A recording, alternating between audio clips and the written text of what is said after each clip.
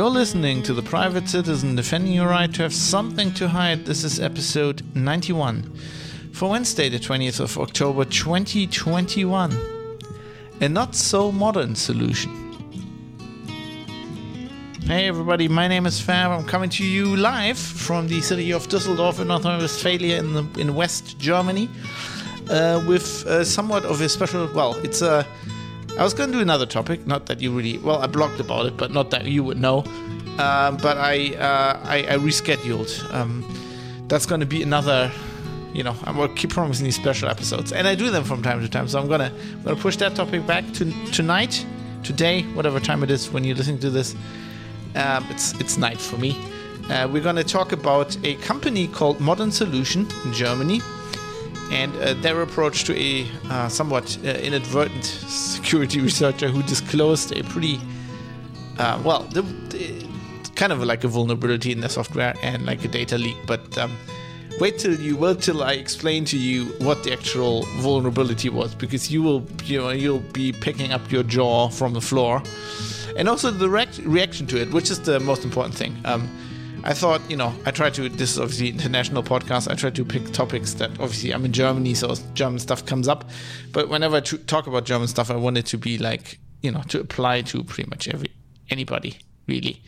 And I think this is important enough, or also interesting enough for anybody to, if you're in another country. There's some, to learn about this, there's some specific German laws that are involved. And you might not have them in the US or whatever. Some people are listening from Russia, from China. So, there'll be some differences. But the general approach of companies towards security researchers, obviously I've been writing about IT security for about 6-7 years now. It's pretty universal, and it's not getting better. I don't know. I can't remember. I read this, I wrote about this stuff quite a lot recently, and I read there's some studies. There've been some high profile cases, and there've been recently there's been this. There's an industry organization. They're it's like an industry organization of independent security researchers in Paris, and they've basically at a recent meeting asked security researchers, what the problems are they are facing, and a lot of them said, well, we disclosed a vulnerability and then we're being threatened with lawsuits.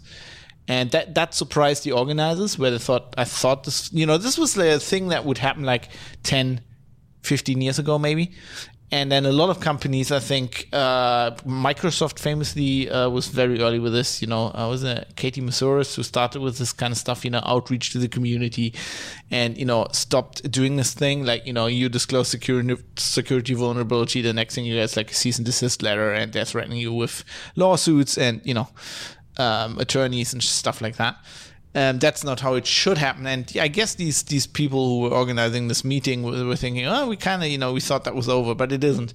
So what they actually did is they created this international coalition. They basically want to have lobbyists in starting in Europe, but in parliaments and in, where lawmakers are, and basically lobbying them to have laws that are more friendly to security researchers. And as you will be able to tell later on, we certainly could do with that in Germany, because we have some very unfriendly laws. We have the famous hacker paragraph, which I think I've mentioned before on the show, probably have. But I'm gonna go into that anyway. That's the topic. I originally was gonna talk about this paper by a lot of security and privacy experts, talking about how these side channel attacks on, when you have end-to-end encrypted communication. We talked about this on the show previously as well. The best way to get around that is you have it decrypted on the device, so you can basically get access to it there. And Apple was talking about looking through photos before they get encrypted, of course, to find evil child porn. But this is now security researchers saying why that is bad, and I'm going to get to that. That's going to be the next episode. But I thought this topic was kind of timely, and I've just written about this yesterday and today, so it's fresh in my mind. So I thought I might as well do this episode. So without further ado, why don't we, as pestily a game streamer I like to watch, plays a lot of Escape from Tarkov, likes to say, let's crack straight into it.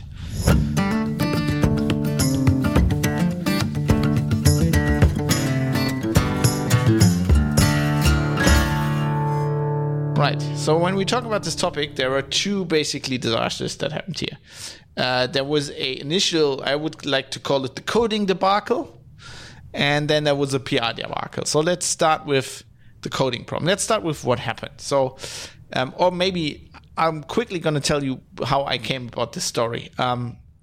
So earlier this week, I was tasked, as you might know, I'm a freelance journalist. I was tasked with Heise, who I used to work for, and I still write for them once in a while, to research a story that colleagues at the German tech site called Golem, which I've written for as well, a colleague there had written a story about a security researcher who had was raided at his home and had his a programmer, kind of inadvertent security researcher. But I'm going to call him a security researcher. When I say that, I don't mean like he's working at a university, but he's a guy, a hacker, you could say. But that has negative connotations.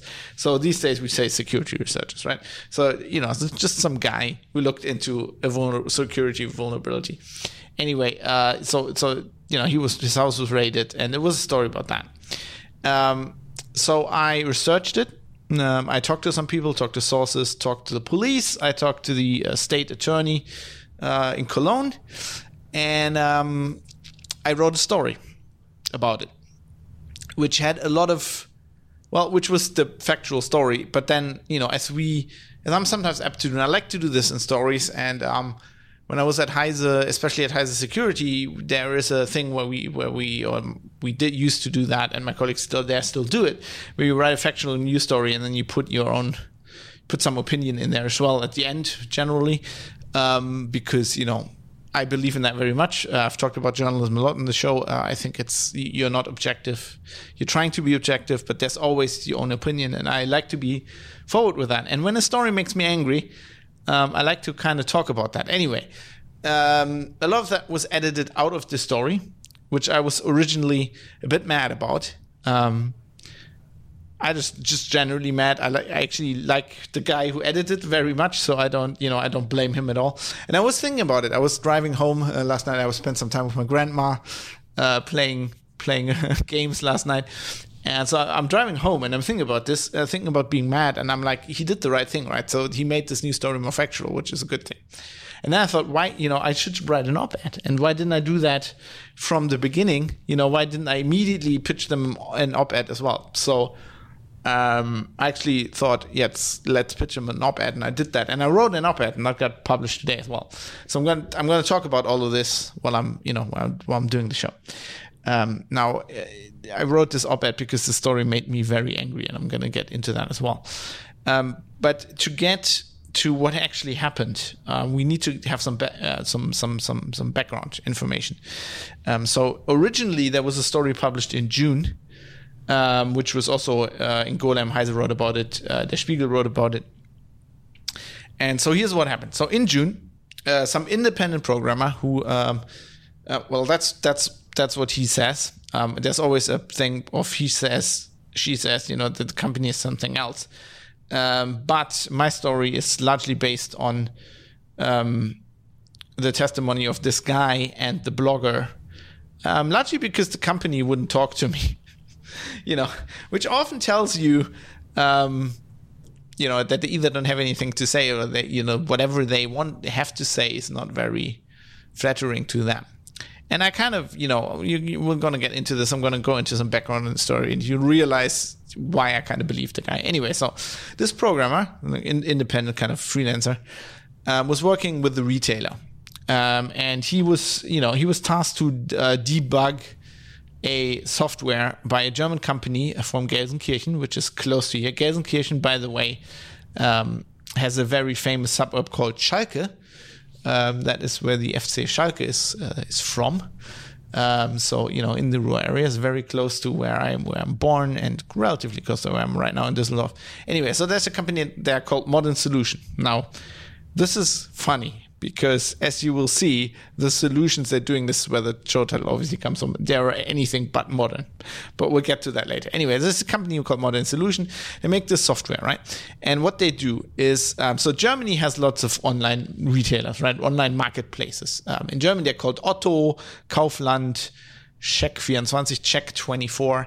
And what they do is basically they, I think, copied a model that Amazon pioneered this. At some point Amazon went like, hey, we could have independent retailers put stuff on our marketplace which we don't have we don't sell, and then our marketplace gets bigger, right? There's additional goods on there, people will still use Amazon and we'll get a commission. And so they allow people to sell their stuff. And everybody knows this now, right? On Amazon, you actually have to be careful these days that you're not buying from like some Chinese. Not that I'm, prejudiced against Chinese. It's just, it takes like 6 weeks for the stuff to get here because it gets there by boat or something, So in these German market, the big online retailers did the same thing. So they opened like marketplaces. So if you're a retailer in Germany, like you have a small company, let's say you sell stationery, right? And you want to be on Kaufland, then you can do that. They have like an API, whatever. You can have a partner. You probably have a partner agreement or whatever. And basically people can more easily find your stuff online, and then, you can sell more stuff. And because all of these shops have all their different APIs. Like if you're just a small retailer, like you won't be doing, like you have a corner store, right? That's where you're selling stationery. You didn't get into this because like server-side back-end programming. So you can hire or you can buy software from a company. One of those companies is Modern Solution, where they give you a software, and what that does is it talks to on your end with your inventory management and whatever customer relations, whatever you have, like your software, and then all those marketplaces, right? So you can go and list on several, and this software takes care of all of that. And so what you put in what you want to sell, that gets listed on the marketplace with the data, the description, everything. And if somebody buys it, so they are a customer with, let's say, Otto, right? And so they Otto has their payment and when they all of the information. Now, if they buy from you, Otto needs to send that to you, right? That gets sent over whatever the API to your software, because you need to kind of at least need the address, whatever. You need to ship it to the guy. And in some places, you might also need like their payment information, right? So basically, companies like Modern Solution are, you could say, a middleman, right? They offer this, you pay them, and they offer to make this stuff for you, make this easier for you. Now the problem is this programmer was like, oh, this software isn't working. Like, what's going on? So what he says is what happened. So he does, when I worked in IT support, this is what you do. You have a problem with the software. You don't know really what it does. You put your laptop in the network, right? You open a Wireshark and you go like, let's see what's going on. Like this software is for some reason not communicating correctly. Let's see what happens. And he looks and he goes, this is weird. I do something in the software and it's not emitting any packets. It's not doing anything. Like, how's this working? And he goes, oh, well, I guess I have this HTTP filter on. Maybe it's not communicating, what else? I mean, these days, anything like this, you'd have like a REST API, right? You'd think it'd be HTTP, but he's like, let's turn that off. And so what he notices is this software is actually communicating via SQL, which if you're really old school, I think originally SQL was designed for this. You could have a database on the network, and then you could have clients, and then you could send SQL over the network. Nobody does this because it's fucking dangerous. It's SQL, right? It's not encrypted. It's just like it's not really secure. It's like you have direct access to the database. What you do these days is, of course, you have a server with the database, but you put like an API in front of that has access controls and rights management, right? So that not anybody can just do anything on that database. If you just give them direct SQL access, they can just presumably go, drop table, little Bobby tables, and like your whole data is gone. But apparently that's what these guys did. And not only like on a network, on a local network, no. So you're at this retailer, you run this software, probably installed on a server somewhere, and this talks over the internet, right? Get this. It talks over the internet with a server at Modern Solution, modern Solution, yeah, and does stuff. So that's how they send data back and forth, like unencrypted SQL commands to a remote server. So at this point, you're already going, like, if you know anything about like IT or whatever, you're going, what the fuck? Like, what the hell's going on? That's probably what the guys thought. But it gets worse. Not only did they do it that way, with questionable, really no access controls, they also used the same credentials, so the same username and password for everybody.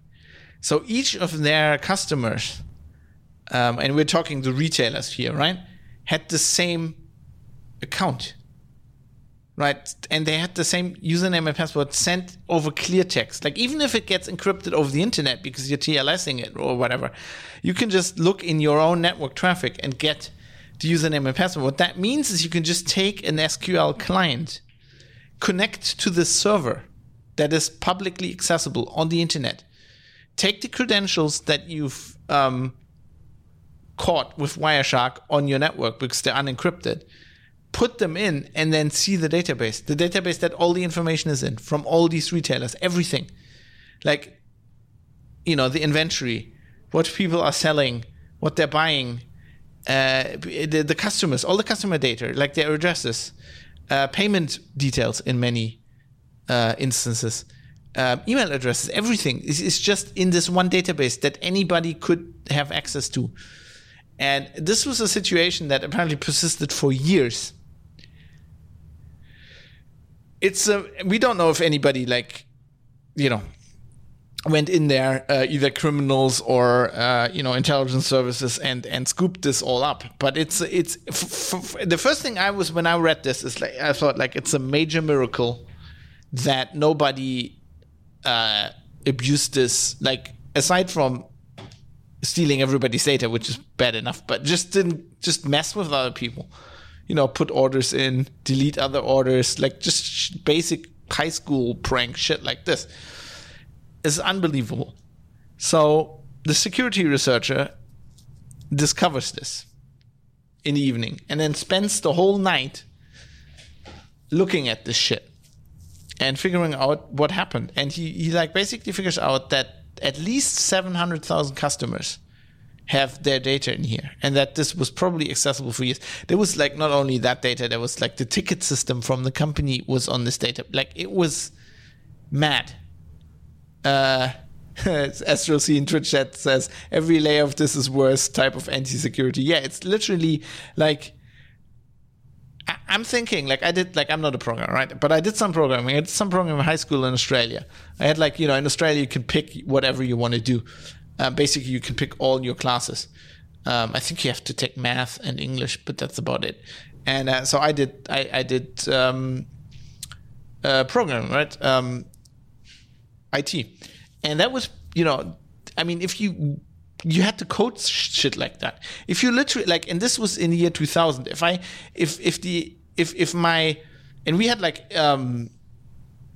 assignments. I remember we did we coded an airline booking system where you basically the customer could pick what seat in an airplane they wanted, and we had to have airplane. We did Delphi. This was Ball and Delphi back in the day. You had a seat plan. We had to do that, and then enable people to pick seats, and then fill the plane according to how do you do that. You can't put out all the people in the back. You're gonna have tail strikes, shit like that, right? We had big assignments like that. Then we had to we were in groups of I think 4 and had to do this, right, and code this. If we had that assignment to make this interface, and we'd done it with SQL over the internet in 2000 in a high school in Australia, I think we would have gotten a fail. I think the teacher would have said, this is, and we didn't really think much about security, but this is obviously a bad idea. Obviously. So it's anything but a modern solution. That it's pretty bad. It's you look at this and it gets worse and worse and worse and worse. It's actually kind of funny. It's one of these stories where it's like a one of these like home videos, right? You know, America's Funniest Home Videos, where like one thing happened, you're like, I can't believe that just happened, and then just like one guy falls and he slides, and then you think, oh my god, he just fell, and he slides into a support pillar of something, and then the whole thing in the background collapses, and then I don't know, a car drives by, gets it, but it's like that. It's like it's incredible. So this is what happened. This is what the basically. So I talked about this first story that was published in June.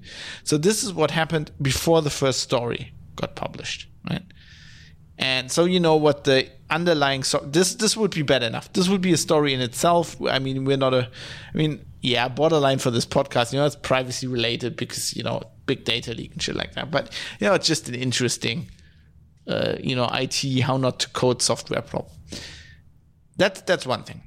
This is incredibly stupid how they did this. Incredibly stupid. This is 2021, right? We were promised we'll be on Mars by now, and we're still doing this shit.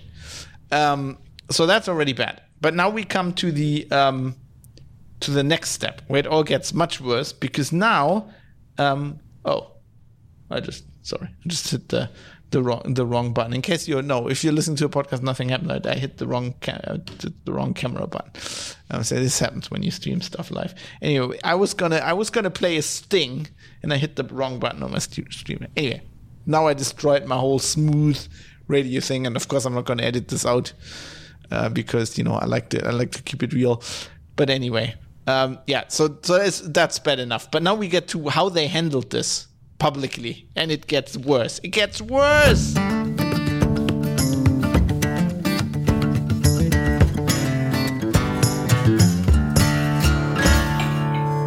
I actually like that camera review. I didn't know I had this set up. It's kind of cool.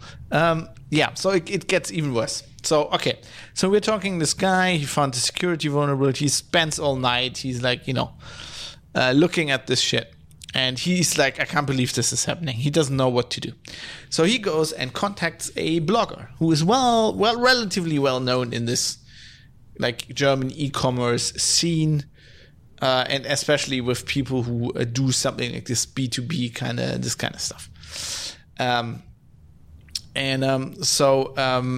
blogger goes,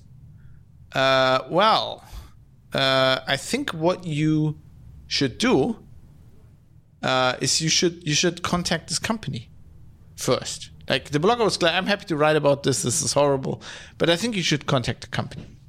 So this programmer goes and writes an email to this company, and they provide them with proof. What happened, stuff like that. With the vulnerability, and this company goes and says basically, I don't really know what they said. They also didn't tell me, but they're kind of, according to the other people involved, they were kind of dismissive and said there's no security vulnerability. We're not even sure this exists. This is bullshit. So the blogger goes, and also he rings up the company and goes, look, I mean, you've been contacted by this guy. I'm going to write about this. This is horrible. Please fix the security vulnerability. And they do the same thing. They go like, well, there's no security vulnerability. Terrestrious Jim, I'm just going to interrupt myself here. Terrestrious Jim says, when I read about it, I thought to myself, that would have been a case where journalists actually could have helped. Had he told the journalists, they could have published it. This way, they would have protected the identity of the guy and taken the heat. Yeah, I'm gonna address this, by the way. What I think about this. Yes. So I think one of the problems is that he contacted this blogger who wasn't. I mean, he writes a lot about this stuff, but I think he seems not to be. I don't want to kind of insult the guy because I think he's a good guy. But I think he didn't handle this as a professional journalist would have done, for better or worse. I'm going to explain later how I would have done this. Anyway, so this blogger goes and contacts them, and they give him the runaround as well. So at this point, the programmer and the blogger, they're kind of just talking about what to do, and they're in the process of obviously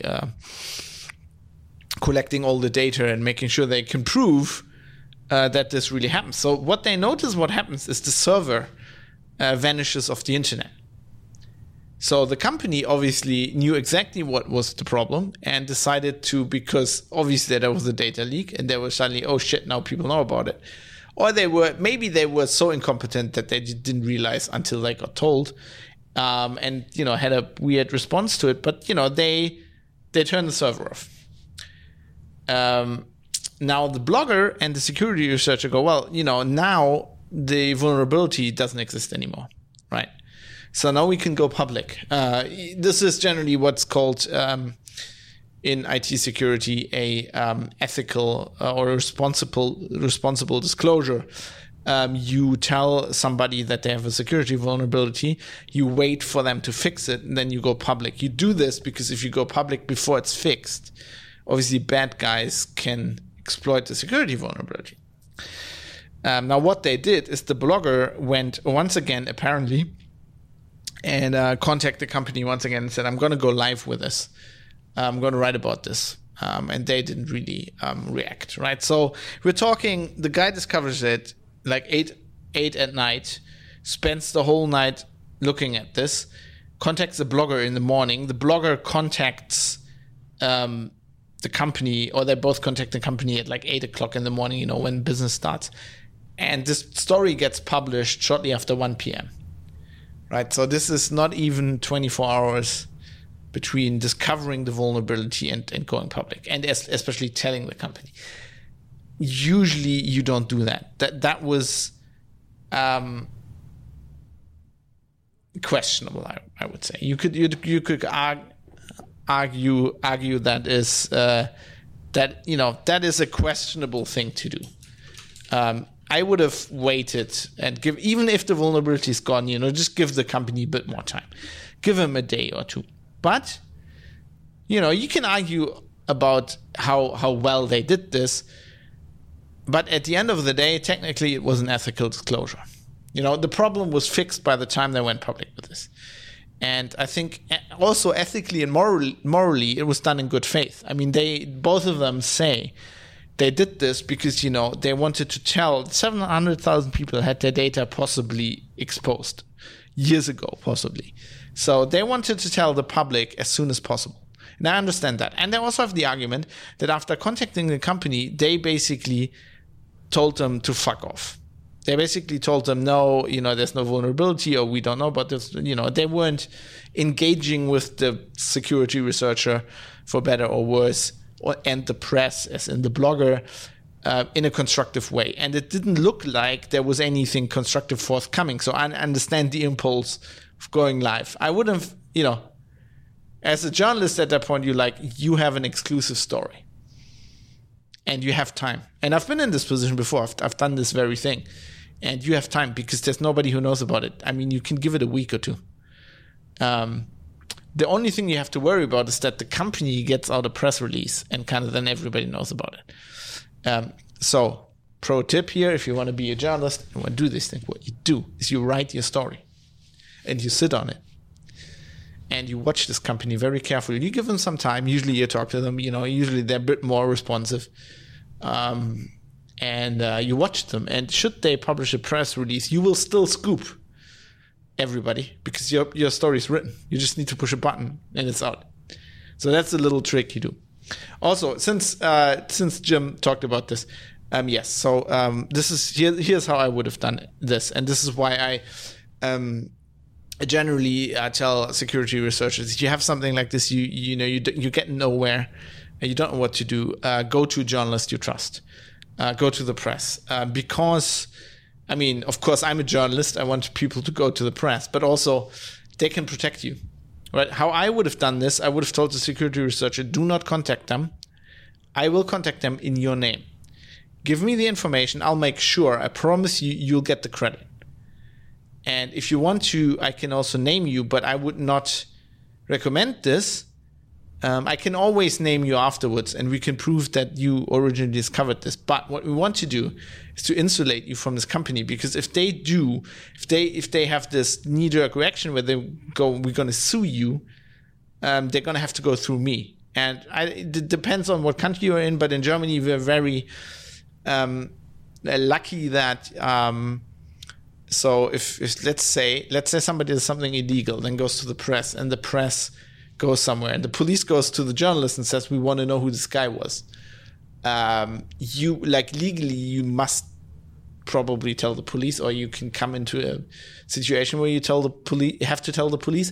But courts have consistently upheld, because of freedom of press that's enshrined in our constitution, and I think it's probably the same in the US,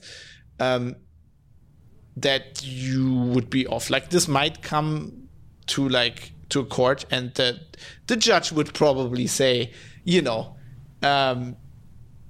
if we compel this journalist to tell the police who this guy was, yes, it'll solve this situation, but that will mean that nobody, the press, can't do their job, as in, the job they need to do in society.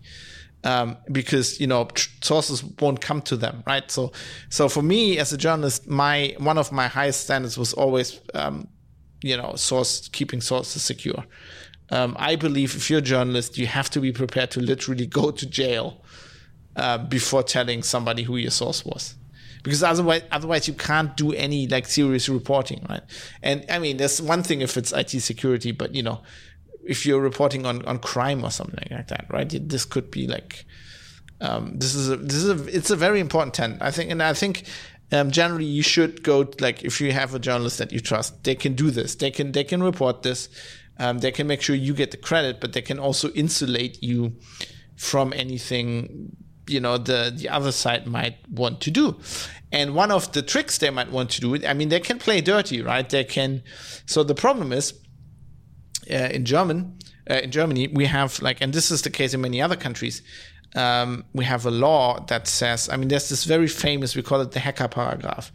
It's Article 202 of the Strafgesetzbuch, or as we call it, StGB, the criminal code, that has some addendums that were passed some time ago, and these are basically, what they say is that if you go and access a computer system you're not supposed to access, especially if you circumvent any kind of access control, then that is illegal, and you can go to jail for 2 years for that. And I've talked about this before, because this is a problem for journalists. Because let's say if I'm a journalist and I do IT security stories, and some security researcher goes to me and says, I found this really big security vulnerability in this big website, and we have to tell the world. What you do as a journalist, you have to verify that that's true, right? And sometimes you can only do that by accessing those systems, in which case you're actually committing a crime. Now, if you're a journalist and this ever comes to court, there's a good chance, especially at least in Germany, that the judge would say, well, he obviously didn't do this to harm society. He did this to do something good for society. He wanted to make sure that the story was true. So there is a letter of the law versus spirit of the law thing, and in Germany, you can say many things about Germany, but our legal system. But I generally believe in that we have good judges, and most of the judges in that case, I think, would say, look, the spirit of the law is more important here than the letter of the law. Now, but because there is this. This crime that you commit if you do this, and as a security researcher, you obviously sometimes do this as well. You can get, you can get in trouble with the police, and this is exactly what happened in this case. So, this guy disclosed the vulnerability. We're talking this day this original story was published was the 23rd of June. Now, on the 15th of September. In the morning, this security researcher, this is what he says happened, and I can verify that he was raided by the police. I verified that with the police and the state attorney. But he says it happened like this way, which is kind of a funny story. Well, funny unless it happens to you. His doorbell rings, and people say, there's some people there saying, we want I want to deliver a package to your neighbor. Right? So he lets him in, buzzes him in the house, goes to his door. The guy goes, are you Mr. Scherschel? He says, yes. The next thing he knows, he's pressed against the wall, and they're searching his home. So they raided him, and they seized a desktop computer, 5 laptops, a smartphone, and 5 external storage devices. So everything he had, like all his gear, any equipment he had to do his job. Now, he's not being indicted yet. He's just like somebody, we don't know who. Like the police and the state attorney wouldn't tell me. Somebody tipped off the police to this, that, he committed a crime. They got a judge to sign a warrant, and they searched his place and seized his stuff. He's not been indicted because the police is still analyzing the gear. But that means he doesn't have his gear. Sometimes this takes like a year, right? So this means when that happens to you, so this is something somebody can use against you, right? Understand this. It doesn't matter if he gets indicted. Even if he gets indicted and it comes to, there's a suit. It will be evaluated in court. There's a judge. Even if he wins, the fact that if you're a freelancer and somebody goes and takes all your computers away, like for a year or half a year, that's already hurting you. So. That is some of the dirty tactics I mentioned that people can do if they kind of want to. I feel like he's being punished. To me, this looks like somebody wants to punish this guy for what he did. I personally think he will not be indicted, but we'll get into that later. So the original story that happened last week that I was tasked in researching was a Golem story on Golem.de, which is an IT news site about this raid. Right? They were the first to report this raid in the mainstream, or in the this original blogger wrote about it, but I certainly didn't know about it. Otherwise, I would have written about this as well. Anyway, so it looks very much to me. It looks like somebody from, let's say, the Modern Solution corner. Somebody on that side of the equation is trying to use the state and its power of entering your sacred place of where you live, which is constitutional protected generally if you don't have a warrant from a judge, and the power of seizure to basically do their dirty work and punish this guy. He's a whistleblower, right? To all intents and purposes, he is a whistleblower, and that in itself is very dangerous. This is why I'm talking about this on the show, because this is kind of the thing that I think concerns everybody. Because if they're raiding security researchers, and it doesn't matter, if the guy is like making his living being a security researcher, or he's just a programmer who found this and wanted to inform the public for the betterment of everybody. If they're raiding these guys, the next thing they'll be raiding the journalists covering the story, i.e. me. And that, of course, concerns me. But it should concern everybody, because that means that companies who fucked up, who've treated your data horribly, and who've been negligent in their, in their responsibilities, to basically cover it up with tactics like this. And all of this just because they can't fucking fess up. Of course, it's going to have consequences, right? They fucked up. It's a big thing. It's probably going to be GDPR relevant. They're going to get, they're probably going to get fined quite heftily for this. And to cover all of this up, it seems to me somebody is doing this now. And so I write about this, and this is this great story. Story gets even better. So I write about this. And, Heise has these very famous forums, right? So I like writing for Heise for one reason. If you're an IT guy in Germany, Heise is read by everybody. There's a bit of a difference between a story being on Golem and being on Heise.de, right? Heise.de, like literally, I had people from the Bundesamt für Sicherheit in der Informationstechnik, BSI, the Federal Office for IT Security in Germany, come up to me at security conferences and recognize me because they know stories I wrote. So this actually moves things. Like if you write about this, people read it. And Heise has a famous forum that is famously no holds barred. Some editors at Heise are somewhat afraid of the forum. I've always liked it. I like taking my gloves off once in a while. So we had a guy at this forum today. So I published the story yesterday, and the people were commenting about this. And today, somebody alerts me to the fact that a guy who, to me, I don't know, looks very much like an insider at or around Modern Solution, knows a lot about what happened there, is basically trying to turn the discussion towards this, the way this guy disclosed this security vulnerability, which, I had already said, it's questionable. It's probably not how you should do this, and he was talking a lot about that. And then I talked about that. Retro Gamer Domi, hello, by the way. Thanks for watching on Twitch. Says forum was a wild ride today under that article. Yes, I have a history of doing that sometimes. Even when I was working at Heise, that would happen more often. I wrote for them exclusively, obviously back then. So I don't know. It looked like to me this guy was turning this discussion in that direction, and I was like, I was not having it. I was replying. And then he started arguing about me because I only given the company 24 hours time to reply, which is a lot of time in online journalism. Usually I give people 8 hours. We're also talking about the story that wasn't you. This was Golem already broke this 5 days before. All the technical facts were published since June. Right? The raid was in September.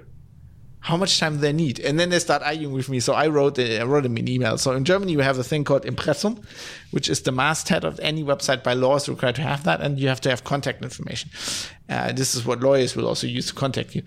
And they had an email address on there, and I wrote to that. And I got an automatic reply from a ticketing system, got a support ticket, and then nothing.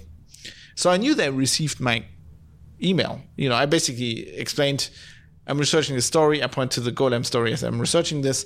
What's your stance on this? And they never replied. And then, guys arguing with me, should I have phoned them or whatever? And at this point, I had already written my op-ed. The op-ed was already with Heise and ready to get published. But it made me even more mad because I feel like this is somebody from a company or close to the company. I'm like, what the fuck are you doing? Like I literally said in the forum, dude, you shouldn't be worrying about any disclosure timelines. You shouldn't be worrying about how much time the press gave you. You should be worrying about, apologizing to 700,000 people whose fucking personal details, including bank details, home address, everything you put on the internet and put there for anybody to see for years. You should look at this guy who, in the interest of the public, disclosed this, ethically disclosed this. Okay, they, could have done it better, but the guy is not a security researcher. He's just a programmer, right? He did everything he could do. He did pretty much right. He, messed up some of the details. You're worrying about that. You should be fucking, this guy might go to jail. He might go to jail for 2 years. Well, it's not going to happen, but, that's what, I don't know who tipped off the police, but whoever did that, those are the bad guys. Those are the guys that are doing things that are not in our interest, in the interest of the public. And you're going around, like, complaining about that guy and complaining about the press doing its fucking... I'm usually not a guy. I hate journalists who are like, oh, you did something against the journalists. Now it's personal. I'm usually not that. But let's face it. One of the reasons I'm doing this job is because I think I'm actually doing something good. I mean, I also have a huge ego, and I like to get into fights with people. It's a given. But I also think this as a net thing, my life. I hope to think at the end of it, I did something good for society.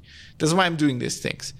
And you're not. If you're writing software where you fucking SQL contacting some server over the internet, like publicly in plain text, and you're like putting people's personal information on there, despite us having laws now for like years that clearly tell you that this shit shouldn't be done, like then you're people like that make me very angry. I would say, like, if also like people at this company who like clearly fucked up, who did something. Anybody can make mistakes, right? I make mistakes all the time. Everybody makes mistakes. That's not the problem. That's really not the problem. You can do some shitty code. There's, I have friends and I talk to people because of my job who are like, consultants in companies, security consultants, tech consultants, whatever. And they see shit every day. Like, people do this shit. They just like code something together. It's like held together with string and fucking gaffer tape. And it's like in production for 10 years. And it's horrible. Everybody does this. That's, all of that. Yes, it shouldn't be done. It happens. That's not what makes me angry. That's not what makes me hate you. And I don't use that term lightly. What makes me fucking hate you is if somebody goes to the public because you're not like, first of all, somebody contacts you and you're not humble as shit and going, yeah, sorry, we did bad here. Let's give you $5,000 and a nice shirt, right? No. What you're doing is you're saying this never happened. You're trying to do shit. There's people suddenly, sending the police over, so doors get kicked in. Like, that makes me fucking angry, and that's why I had to write an op-ed. Because what also makes me angry is kind of through this stupid law in Germany, what we're kind of doing is we're making the state, the police. So I don't blame the police, right? The police has to, like, the police, the state attorney says, crime's being committed, you have to do this, you have to raid this place. The police, they have to do their job. I have a little bit of an issue maybe with the state attorney, who should have seen that maybe, like, my question that the state attorney didn't answer was, why do you need to go there and search for evidence? Like, what evidence do you need? All of the technical information of this has been published since June. All of this has been published, right? And if you wanted the raw data, you could have gone to the guy and said, look, we're investigating this company, give us the guy would have given you the fucking data. I'm pretty sure he would. Would have. I mean, what are you investigating there? You shouldn't bust people's, like, why did you get a judge? Why did the judge sign that? The judge probably was not well informed, I would guess. But, who knows? But like that's what makes me angry. That makes me really, really angry. And I think in this case, the state attorney would do well to like drop this whole investigation as soon as possible, give the guy his gear back, and then turn around and fucking investigate Modern Solution, this dumb fucking company with the dumb fucking name, this is what they did. It's almost like there's no law against this, but it's almost criminal. Well, there probably is with the GDPR. It's criminally incompetent. It's like, it's horrible. It shouldn't fucking be like that. Like, what the fuck? That's the people you should be investigating. And I mean, there will be consequences. I'm pretty sure there will be GDPR consequences, but it's not as bad as consequences as, you'd have, like, you're facing jail time or something like this guy possibly. I think this won't happen. There was another very high profile case in August, I think. I think I was on a bike holiday. I missed all of this. But there was the CDU, we had a big election. I talked about it on the early episode. And the CDU, the Christian Democrat Union Party, had an app for people who do like grassroots, go to door, go from door to door, canvass the neighborhood, ring on your door and say, please vote for the Christian Democrats. Those guys, they had an app to basically mark down, I think, what house they visited and whatever. And there was a independent security researcher. She looked into this app and it was horrible. Like, she disclosed a vulnerability pretty much similarly to this guy. Not as quick, but like, so CDU and I think the company that developed the app was like mad at her, and she actually got like she got also the police got tipped off against her, and she actually got indicted. But when the CDU went to the police and that she should be investigated, she made that public, and then there was a huge shitstorm on Twitter. In this case, I think very justified, and a lot of political pressure. And CDU actually went, we would like to retract this tip. Now, the problem is that's not how it works. So if you tip off the police, they have to investigate. You can't just say, "Oh, I changed my mind."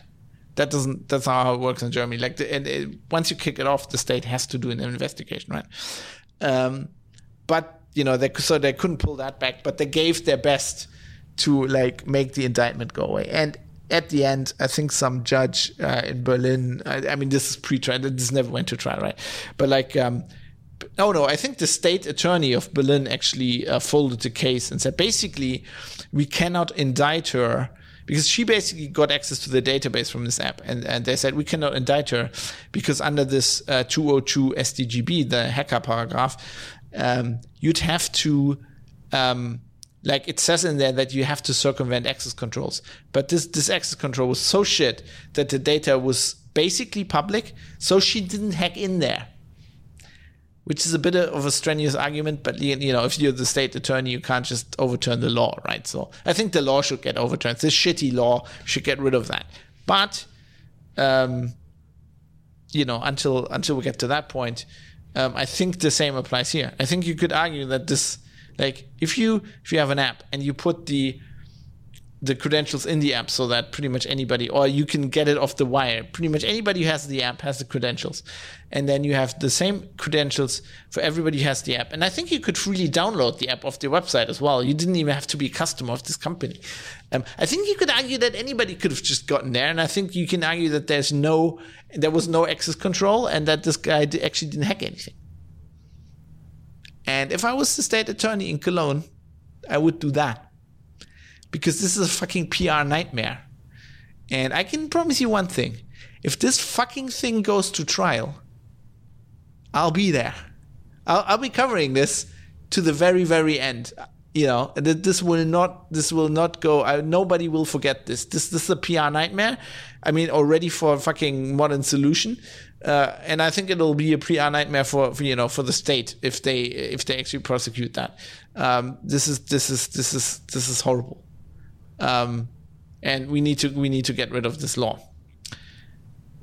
Yeah, and that's basically it. But in a wider context, it's very worrying that companies keep doing this. And actually, I'm at the end of this segment now. So I started with some black tea, but I still have some. What is this? Some nice Spätburgunder, Weingut Hof in der Pfalz.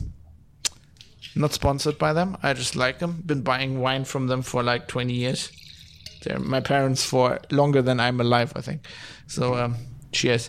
I need after this, I need some wine. I mean, Jesus.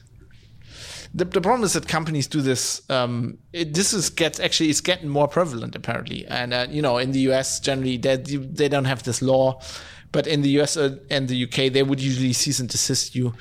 And then basically you have a big company who has money, has lawyers on retainer, and you're just some like independent guy, and you don't have, an attorney, or you can't pay, you can't afford to go into trial with something like this. So I think often people fold. I think it actually works to like cover this shit up because some people will just actually not go to the press.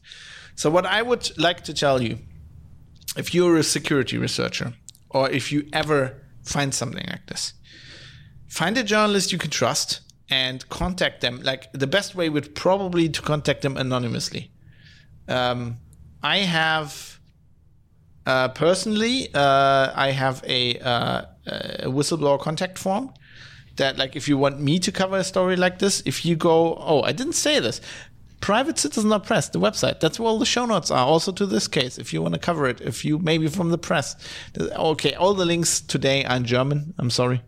There's just no international coverage about this. I would provide English links if I could. Anyway, there's a contact link at the top, and that has a link to my secure contact form, which is at drop.fab.industries. Also a blog post that you should probably read, because there's things you should think about before doing this kind of thing. But you don't have to contact me. I mean, Heise has a contact form. I think, in the UK, The Guardian. Just look for people who use secure drops. They generally know what they're doing. I used to, when I was at Heise, I used to help set up that secure drop system that they have. Something like this. And you can always start anonymously. I mean, you can still provide documents and provide the journalist with basically the proof, just redacted so that nobody can figure out who you are. And then if you start trusting them, you can always go and, reveal more of your identity to the journalist. Just be sure you trust them and that there's somebody who protects you as a source. And I mean, aside from being a member of the press, I think it's generally a good idea to go to the press because generally, in this case, the company didn't even reply to me. But generally, I in my career, I've made I have the experience that generally, a security researcher goes to a company they don't even answer, or they don't care about that. But if the press, somebody is writing for a especially an industry publication, they know. In the UK, for example, it would be the Register. If the Register knocks on your door, you generally listen, and that's maybe what the guy should have done in this case. But that's water on the bridge. I really hope he gets out of this, and I think it's very important for our society as a whole. Whether it's IT security or whatever, I've done an episode about this before, whistleblowers and how they are important in that case. I think what episode was this? I looked this up every other episode. I should have a note. The website Private Citizens of Press also has an episode list that has all the episodes on it. And there are many now because this is 91. It's quite a lot. But there's this whistleblower episode, which is the importance of whistleblowers. That was on 26th of August, 2020. Wasn't this about... Oh, yeah, this was about the military intelligence service in Denmark. But I also talk about, why whistleblowers are important, stuff like that. And we obviously have this discussion. We have this discussion with Assange and Snowden. Whether you like the people in general. That's the thing. I talked about Frances Haugen in the last episode. And, doesn't really matter if you like the person or if you like their message. Generally, we need to understand that these people are important for society, because otherwise, companies are just getting too powerful, and if they're not checks and balances, if the press is not able to tell these stories, and that can only happen through insiders, through whistleblowers, then these people get away with murder basically, and we can't afford that. Anyway, I hope you found that interesting. I hope that was a topic that you got something out of. Before I'm going to wrap up the show, there's some feedback. I've got a lot of feedback. This is very old feedback, actually. It's piling up. It's been piling up. I've been asking for a lot of feedback, but actually I've been also sitting on a lot of feedback. Anyway, speaking of that, if you have some feedback, Private Citizens of Press, go to the contact link. You can just write me plain email if you want, but you can also encrypt it or, use the contact form. And just to make it fitting, this is actually from the feedback I'm going to talk about now, is actually from the anonymous contact form.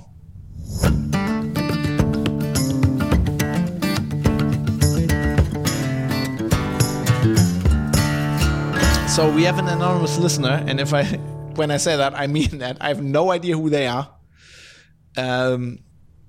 Just from the general demographic of the show, I'm gonna assume it's a guy, but who the hell knows? Anyway, our anonymous listener says, and please do that, provide feedback if you don't agree or if you have a story. If you have a story to tell, do that as well. Anyway, our anonymous listener says, every couple of years, I tighten up my privacy and security. Privacy. I was going to say privacy. It's going to be more British on the show. Every couple of years, every couple of years, I tighten up my privacy and security. It's an ever-evolving battle. Today, I have a custom uBlock origin rule set that exceeds 700 lines and hardened Firefox. I keep up with privacy-specific news that give countermeasures to the new ways it is infringed. I also have a backup strategy where nearly everything is end-to-end encrypted, although it doesn't beat a $5 wrench. And this is a reference to an XKCD, a classic XKCD comic that I've, of course, also linked in the show, which is true. Basically, nothing beats a $5 wrench. What he means is this is a comic about doesn't matter how good your security is. If you're facing a state opponent, what they're going to do is they're going to put you in a box and they're going to beat you with a $5 wrench until you give them the password. And unless you're Daniel Craig in a James Bond movie, who can, for some inexplicable reason, stand his balls being beaten for hours, you will give up that password. Although inexplicable reason, maybe. I mean, I think basically what that movie was telling us is that Bond is very into cock and ball torture. And I mean, no kink shaming, and it's handy if you can kind of stand that as a spy. But I'd give up my password, I think. Anyway, and yet our anonymous listener continues. And yet, I nearly wrote this from Gmail on Windows. I don't have controversial political opinions, and I've never been to a protest. In the Khmer Rouge state or the Third Reich, I would probably have been a quiet bystander.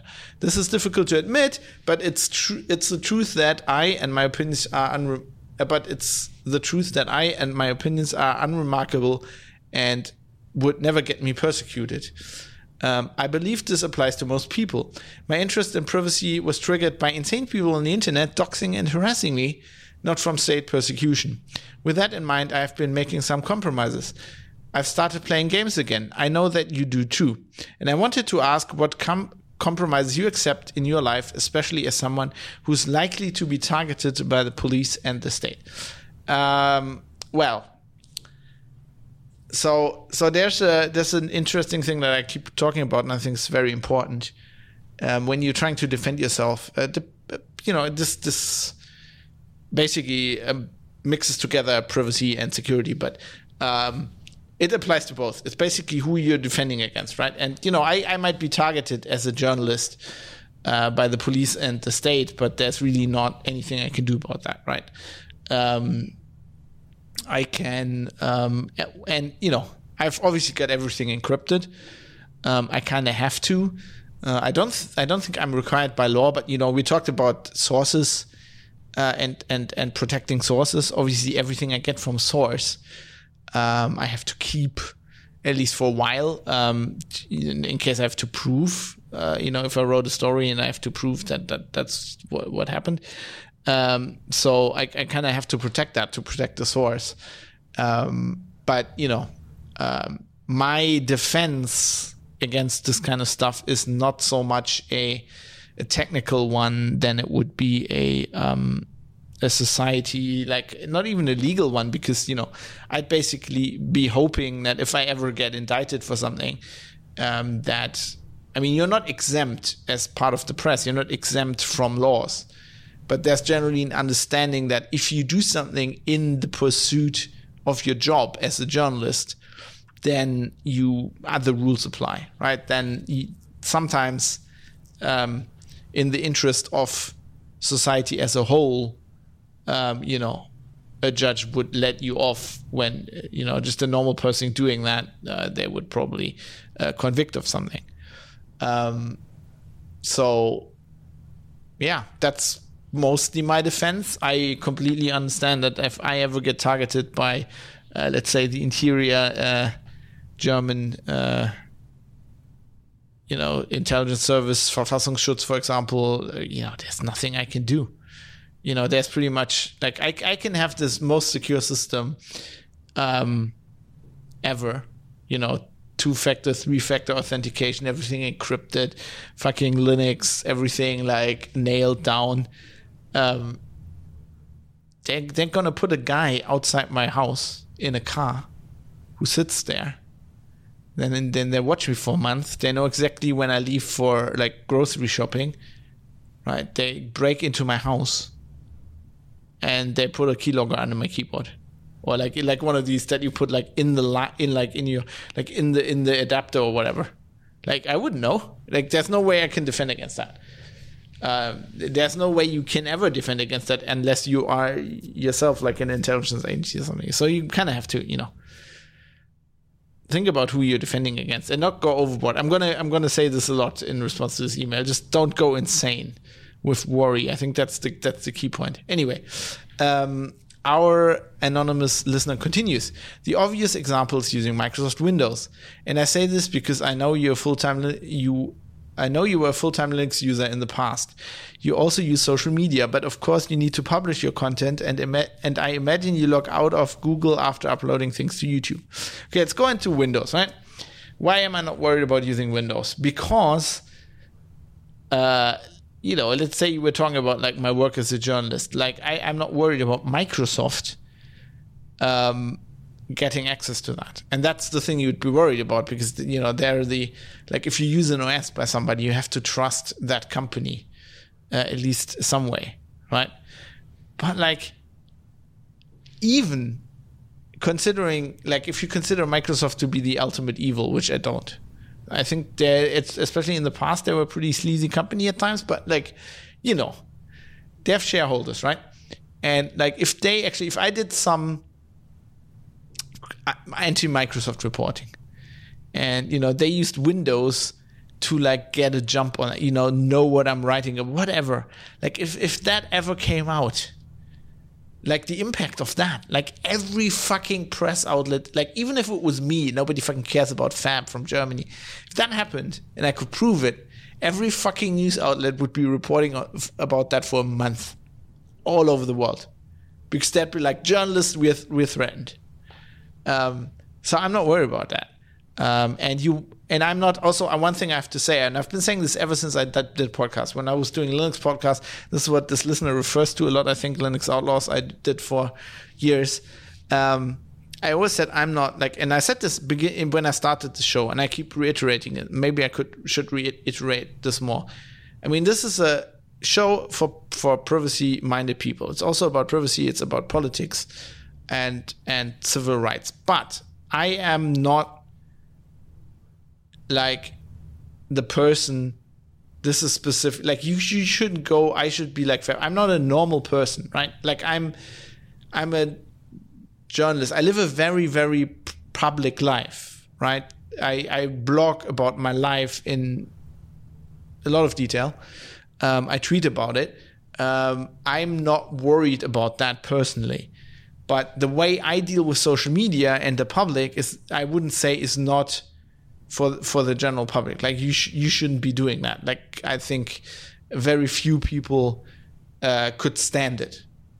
And so, yes, for example, I use Google. We talked about this. I want to do an episode about alternative search engines. The problem is I'm a journalist, right?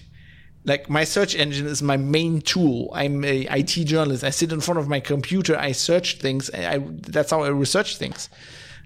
No matter what Google does to rape my privacy, I need that to do my job, right? That's I don't know, what would be the equivalent? I'm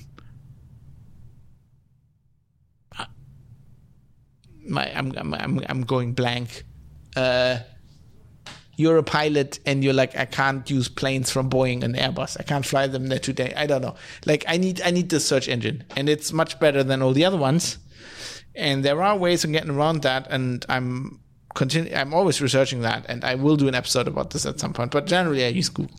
I use YouTube. I don't log out of YouTube. Why would I? What do I care?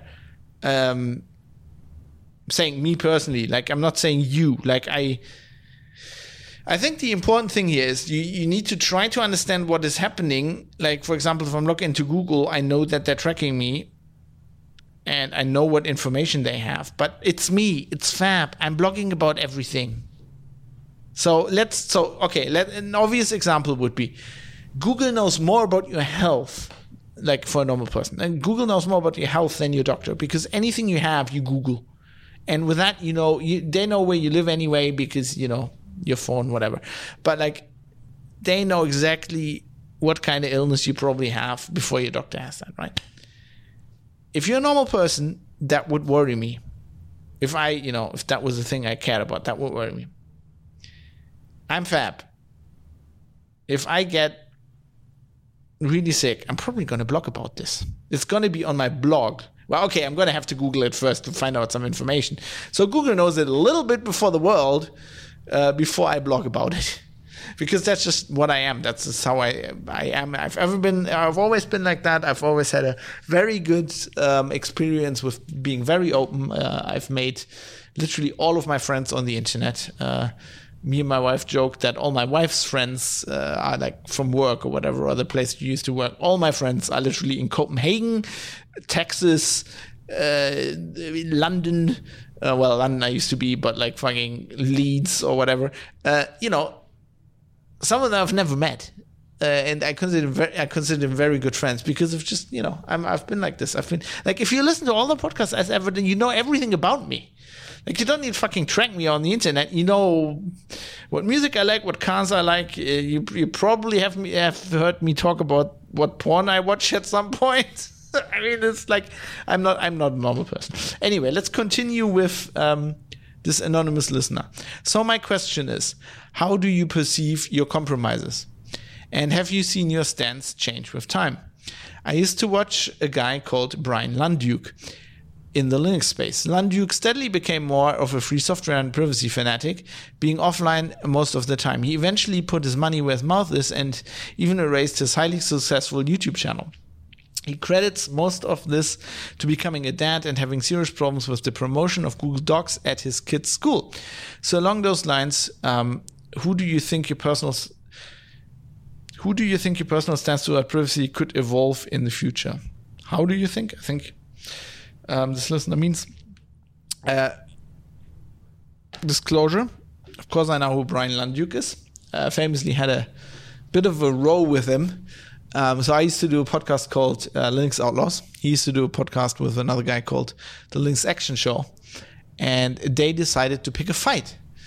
And my co-host on Linux Outlaws was like, let's ignore them. They're picking a fight because we're better and we have more listeners and they want to leech off our listeners. He was probably right. Still, I kind of, being me having a temper, I kind of did engage with Lunduke a bit. I personally, it's my personal opinion, think he's an ass. I also think his highly successful YouTube channel, I mean, yeah, probably more successful than my YouTube channel, but not highly successful. Dr. Disrespect has a highly successful YouTube channel. There's something different. But I know what he means. I've seen this a lot in the Linux space where people become more and more,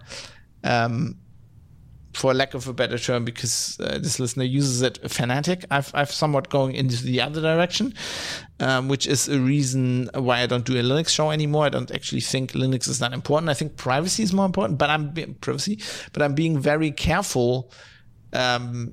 And I've said this in the very first episode of the show, for this not to become like a fanatic show. And I don't think there's a problem, because I'm certainly not that.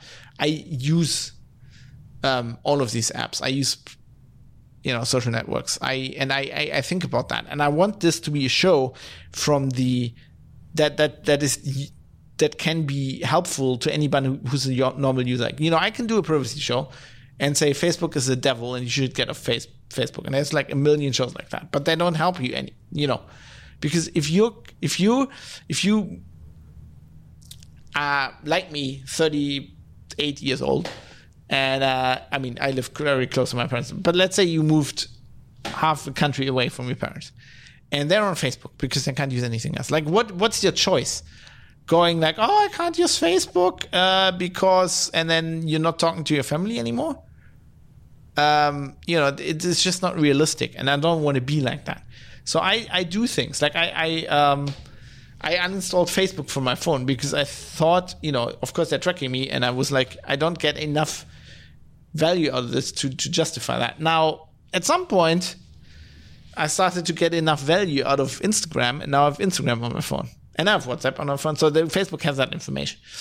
And I know that. And so it's an uphill battle, and I recognize that. And that's what I want to be the show about, That's when I talk about the off-the-grid stuff, OTG. I want realistic solutions. I want people to tell me what they're doing. And this is basically what we're discussing here. That is like realistic. It's, to me, not realistic to say, hey, I've removed Google out of my life completely. Like, I read a story, incidentally, on Golem the other day, of a Golem editor who's like, Google knows everything about you, but they don't know anything about me. But because I've completely removed them from my life for years now, and writing about not using Google search engines, like how can you be a journalist and not use Google? Like, how do you do research? I was like, I think I was still at Heise at that time. I think I was going to write a CT story. I'm going to use Bing exclusively. And I'm going to start with using Bing for a week. It took me a day and a half. And I was like, I can't use this. I cannot do my job. Right? So I was like researching something. So if you don't know anything about the topic, you don't realize because you don't find anything. And you're like, okay, there's nothing about that. But at the point where like, I know a lot about this topic, and everybody who's a journalist does this. You know a lot about the topic, but you need to, like, you're writing an article, you need to look it up again. You need to find the source that exists. You know what happened. You know this, but you need to find it again because you need to link it in your fucking news story. You use Bing and you just don't find the story. In some cases, I was searching for, because I mean, I think they fixed it now, but back in the day, the Heise search was horrible. And if you look for my name on Heise, you see that, like, okay, actually, let's do this. I think they actually have a good search now. I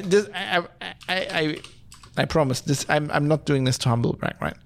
But this is literally what I was faced with. So I'm doing this a lot, as you can see. I'm searching my own name on Heise, and this is probably not all the stories, but there's literally 2,142 items because I wrote like several news items a day for several years, right? And so the Heise search famously wasn't able to pick out the story that I wanted. So I had to Google search with like site called Heise.de to find my own story, to reference it. And I'm using Bing, and it can't find the story. I can't find it. I remember specifically for an hour trying to find this, and I was like, I'm not going to go to Google. I had to go to Google. And I did one search and immediately found it. So the guy in the Golem story says that mostly that's because you can't search, and it's like the queries at fault. I know that was not the case.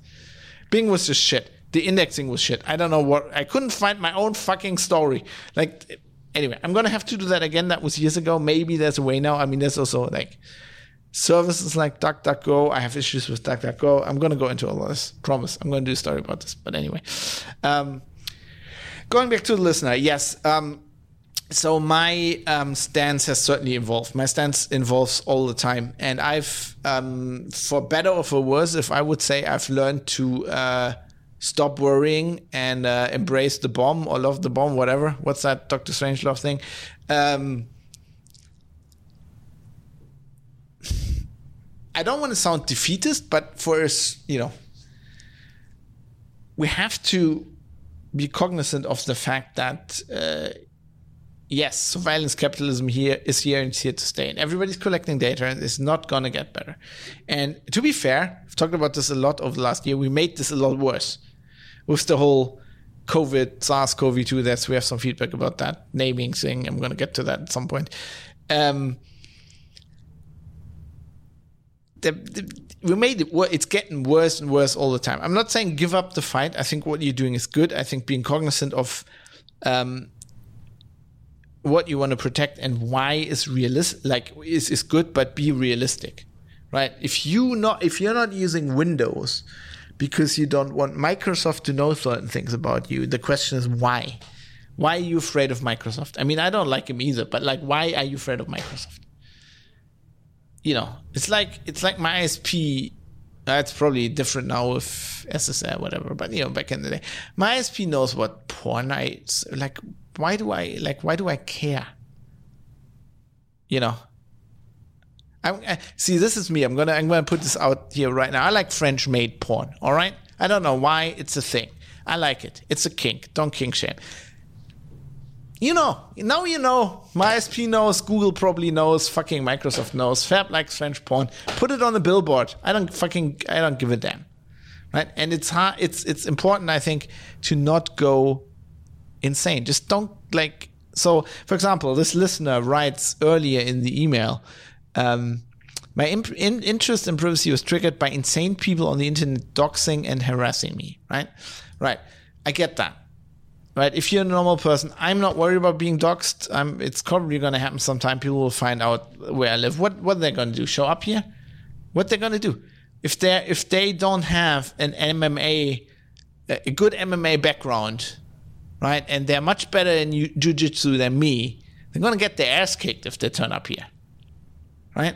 So what they're going to do? I probably have the biggest knife in the room, right? What are you going to do? Bring a gun? Okay, well, if you bring a gun. But, like, these are internet nerds. They're not going to bring a gun. They don't have a gun. Unless we're talking Eric as Raymond with his Glock. You know? They're not going to have a gun. Like, I understand that if you're worried about, like, if you seriously have people following you and, like, fucking stalking you, and especially if you're a woman, this is probably a concern for a lot of people.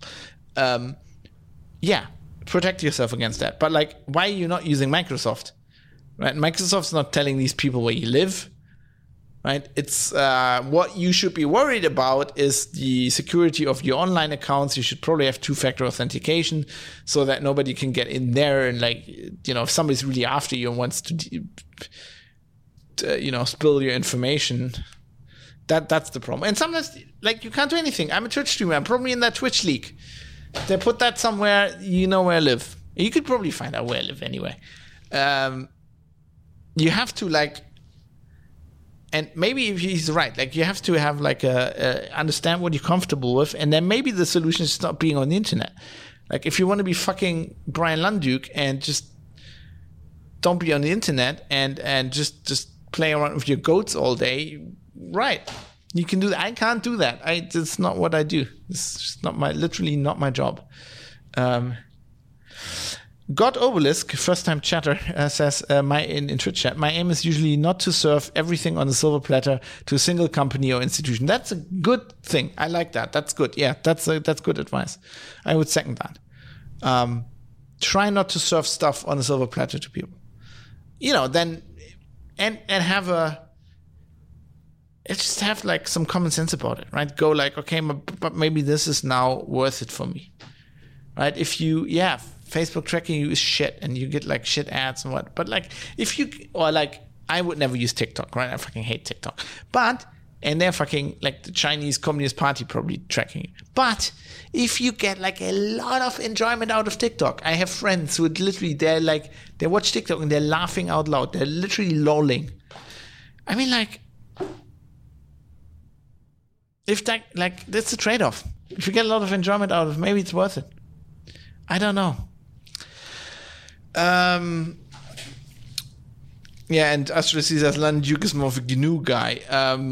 He will have the wildebeest right now. I think he has good. But, like, you know, that's the same thing. Like, open source. People go, like, yeah, use open source. But, like, if you use an open source program by, like, one guy, if you lose, like, Linux Mint, and for the longest time it was, like, you know, literally basically one guy who had access to everything, he can fucking put, like, tracking software in his OS and spy on everybody. Not saying he did. Don't want to slander any. Is this slander? I don't know. I'm not saying he did, but, you know, using open source doesn't make it better. Then your adversary maybe is not a company, but, like, some crazy guy. And some open source guys are pretty fucking crazy. Let's face it. I've interviewed a lot of them. Anyway, let's finish this email. Our anonymous listener says, one additional question. I was personally a Linux user too, but left it because I enjoyed games too much. I've not left Linux. I use Linux every fucking day. I just do this on Windows, right? I do a lot on Windows, to be fair. It's also because it gives me more fodder for rants and columns. And upgrading for Mint became impossible at one point in 2015.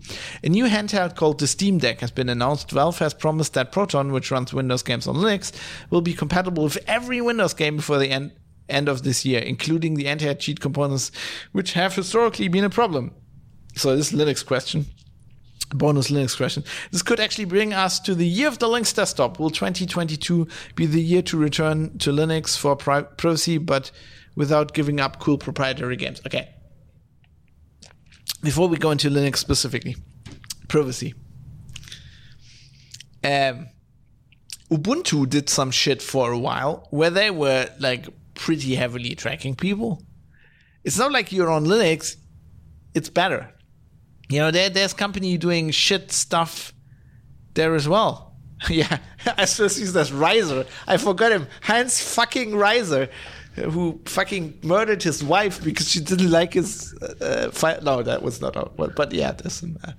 What do you? God Obelisk says, what do you think of service like Proton Mail? That's actually another. People keep bringing topics up. It's another topic I've promised an episode on. We'll have to do privacy conscious email providers. I'm gonna talk about that and stuff you can do. Yeah. I don't know about Proton Mail specifically, but I like using like small privacy conscious email providers. I'm going to talk about who I use and stuff like that in that episode. But anyway, what was I going to say? So Linux itself it's not like the Linux companies who do shitty privacy stuff. It's not in itself better. As for Steam, I would be careful about, I do a little bit of gaming stuff on the side as well. I write about gaming stuff, and I would be careful about Valve promising anything. First of all, Half-Life 3. Where the fuck is Half-Life 3? Remember the fucking controller? The controller was a disaster. They were gonna do all this fucking hardware, the Proton, they were gonna do all this stuff. Valve is not good at delivering on promises. When it comes to Valve, I'll believe it when I see it. Valve hasn't done anything. Like, they did that one card game with Richard Garfield that fucking flopped. The only thing they do is keep Steam alive and just print money, basically, as far as I'm concerned. But could be. I don't think anything will be. I think the year of the Linux desktop will not come. And I've been resigned to this, and that's one of the reasons why I don't do a Linux show anymore. I used to be very, very idealistic when it comes to this. I used to think, and this is why I was doing Linux Outlaws. I still think it's generally a better model to develop software. I think it was better for society. And I was young and naive, and I thought it was going to take over because of this. I'm now 38 years old. I have a lot of gray hair. I've covered a lot of mileage in IT journalism, and I've realized that just because something is better, it will not, take over. There's such a thing as momentum. Microsoft and Windows just have fucking momentum. It's like there's like in these Walter Mörs stories, there are these huge titans that are basically like so big their head is in space, and they can actually take their head off and leave that lying somewhere, and they'll just keep walking around. It's like that. It's such a behemoth. If they were gonna nuke it today and it was dead, it would still continue walking for like 50 years. I don't know if that will ever happen. I see one way how Linux is going to take over the world, which is not that unrealistic, but which is going to defeat the purpose, which is Microsoft at some point is going to do a new OS.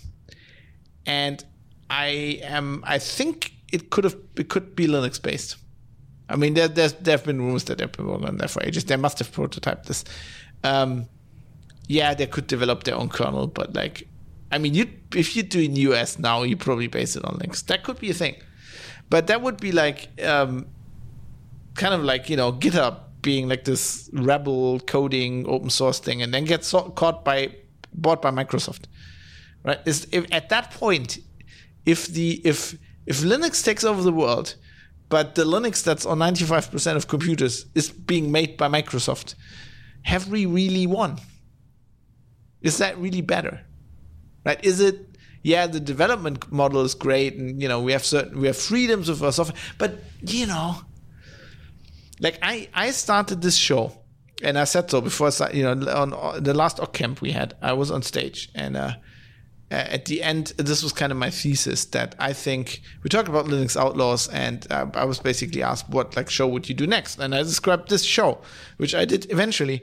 I thought Linux is not the thing that I thought privacy was the next frontier, because it's more important. It doesn't really matter so much if you're running free software. If the free software has been made by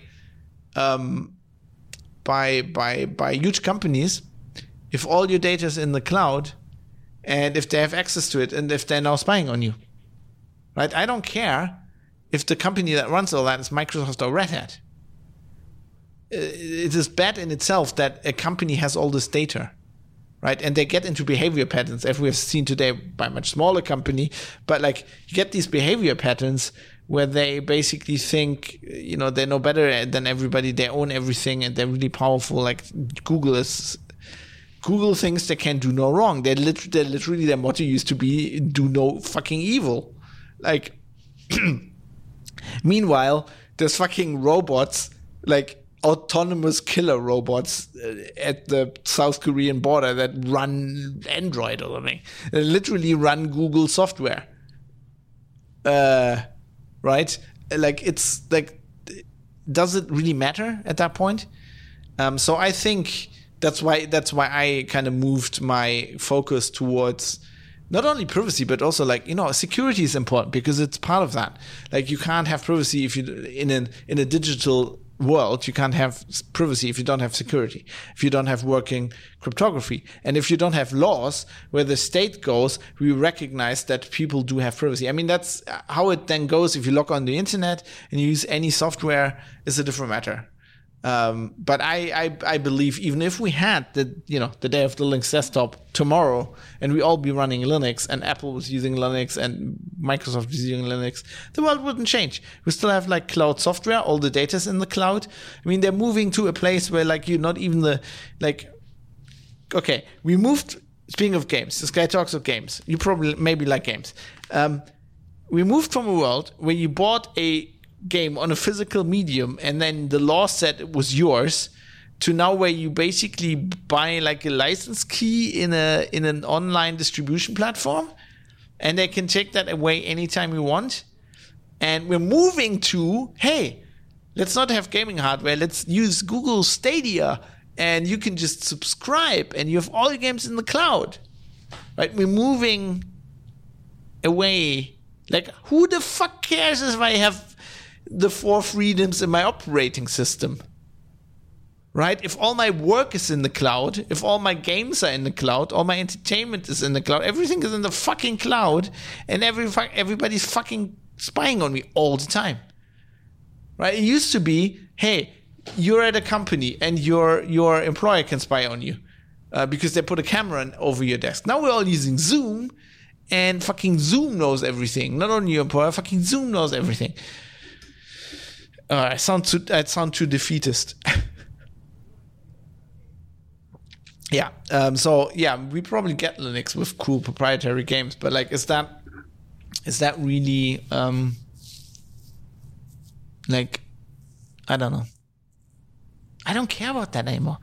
Like, I don't fucking care if I run Windows now. I care about running Windows because Microsoft is shit and can't do an operating system to help themselves, right? So I write a column in like a newspaper, and my column that was actually published yesterday was about Windows 11. Like I'm running Windows 10, right? And I'm open Windows Update, and it says, "Oh, your PC is not ready for Windows 11." And go like, first of all, why the fuck do I care? I don't want Windows 11. Secondly, why is it not ready? I have 32 gigabytes of RAM. I have a Ryzen 5 high-end processor, a new motherboard. I got terabytes of SSD space. Okay, my GTX 980 is old. Yes, but that I would have had a new one if they didn't cost an arm and a leg. And I'm probably going to have to save up money and buy one pretty soon. But like, why? And then it's like, they obviously know. I think people told me now it's probably a TPM. I probably did something and disabled my TPM when I installed this because I'm an idiot when I installed this motherboard.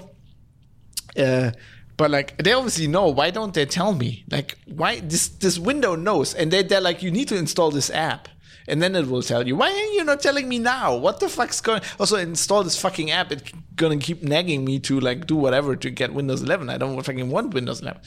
But the point is, that's not only Microsoft. Shall I remind you, in the days, so for people who don't know me that long, I used to do a podcast called Linux Outlaws. We produced this. I started it at a time when I was exclusively using Linux, and we're talking 2007 is when we started, and we produced this only with free software on Linux, which at the time was a minor miracle to get like your fucking, and we had good audio quality. Like I did this with an audio engineer, and he was like, this needs to sound good. And we're like fucking trying to get our USB things to work. And we got it all to work, got all like also jacked up the wazoo, right? And then this very nice guy, Leonard Pöttering, comes along and goes, oh, let's fuck this all up and let's introduce a new audio system. And we were using Ubuntu at the time, and Ubuntu goes, let's use that. Or I think maybe Dan was using Fedora, I don't know. But Fedora was like, new software, let's install. Nothing fucking worked for like 2 years. Everything didn't fucking work. Now, audio on Linux is probably easier than on Windows. Because on Linux, at least, you have like, I've got like 3 USB audio interfaces right now connected to this computer.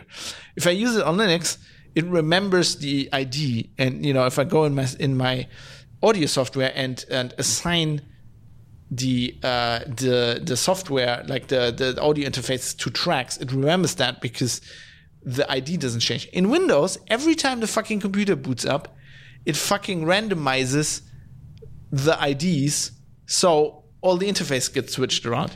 Now, I have software, like I'm using a proprietary podcast producing software called, by a Danish company, it's called Hindenburg. Yes, it's named after the German airship that exploded. I don't know why. But it does that. It remembers what audio interfaces were. But that's not a Windows function. That they fucking coded that, they hard coded that in. So I don't know why it's Windows. Like any operating system is shit, really. Oh God. Okay, we're gonna wrap up the show. I'm just like, everything's shit. All companies are shit. This is what happens if I start with a story where they wanna get some guy in jail instead of just apologizing because they're shit. Anyway, let's wrap up the show. Let's talk about how you can keep it on the air.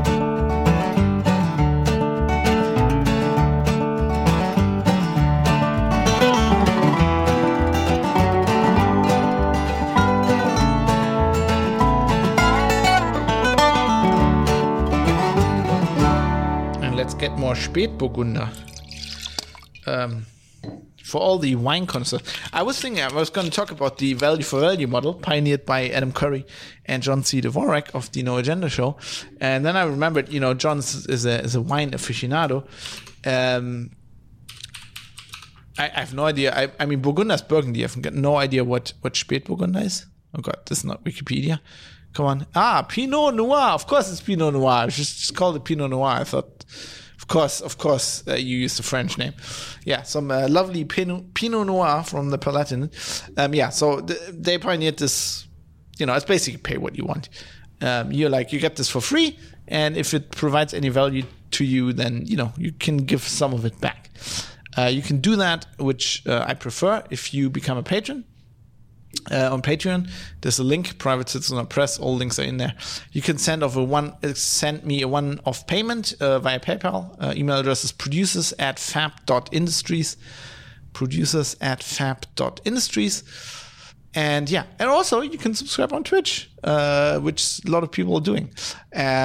Which, some of the people are not doing it because of the podcast. I also stream games and stuff. But you can do that for free if you have an Amazon Prime account, so that's cool. Let me give credit to all of the people who've done this for the show, who've made it possible, and who've supported my valiant efforts at bringing you the truth. Sound like Glenn Greenwald. So, thanks to Georges, Steve Hose, Butterbeans, Jonathan M. Heathy, Michael Mullen Jensen, Dave Michael Small, 1I11G, Jaroslav Lichtblau, Jackie Plage, Philipp Klostermann, Vlad IKN, Bandit Piata, Kai Sears, Tobias, Fadi Mansour, Rodane the Insane, Joe Poser, Dirk Didi, I imagine that's how he talks, Dirk Didi, Mode 7, Oshi, Sandman616, David Potter, Mika, Rizal, Martin, Avis, Mr. Amish, Dave Amrish, Drive Zero, Ricky M, Cam, Barry Williams, Jonathan, Captain Egghead, RJ Tracy, Rick Bragg, D, Robert Forster, Superuser, No Reply, and Astro C. And many of these people have been around since very early in the show, it's coming up to its 2nd birthday, early next year. Very, very, very, very, very, very, is that too many varies? No. very loyal listeners, which I think is great. And a lot of these people saw me twice because they also do so on Twitch, which is even better. So thanks to my Twitch subscribers, Mike _the Dane, Jonathan MH_com, Sandman616, Centurio Apertus, Bacon the Pork, Mode 7 _is _unavailable, L _terrestrius _Jim. I'm reading out the underscores today. Galtaran and Redeemer F. Thanks to all of you. Also, quick mention, thanks to Bytemark at bytemark.co.uk, which is a British hosting company. And ever since Linux Outlaws, which we've talked about a lot today, they have been providing a server, 2 servers, that the audio files reside on, that I use for free, and which I couldn't do the show without. So thanks to Bytemark. Bytemark and Fab Industries, a great collaboration and a proof that post-Brexit European-British collaboration works. God save the Queen. And with that, I'm signing off. And I'm going to play you out with a song called Don't Wanna Be Dead Anymore by Comer Swenson and Van Syke, which you can find on Epidemic Sound. Quick mention also to Raoul Kabzali, who did the song Acoustic Roots, which I use as a theme to this podcast, which I also like. But now I'm going to play you out, and I say that, and I don't have my audio player ready. That's not good. I'm going to play you out with Don't Want to Be Dead Anymore by Comer Swenson and Van Syke. See you soon, and aim to misbehave, especially if you run into people like Modern Solution.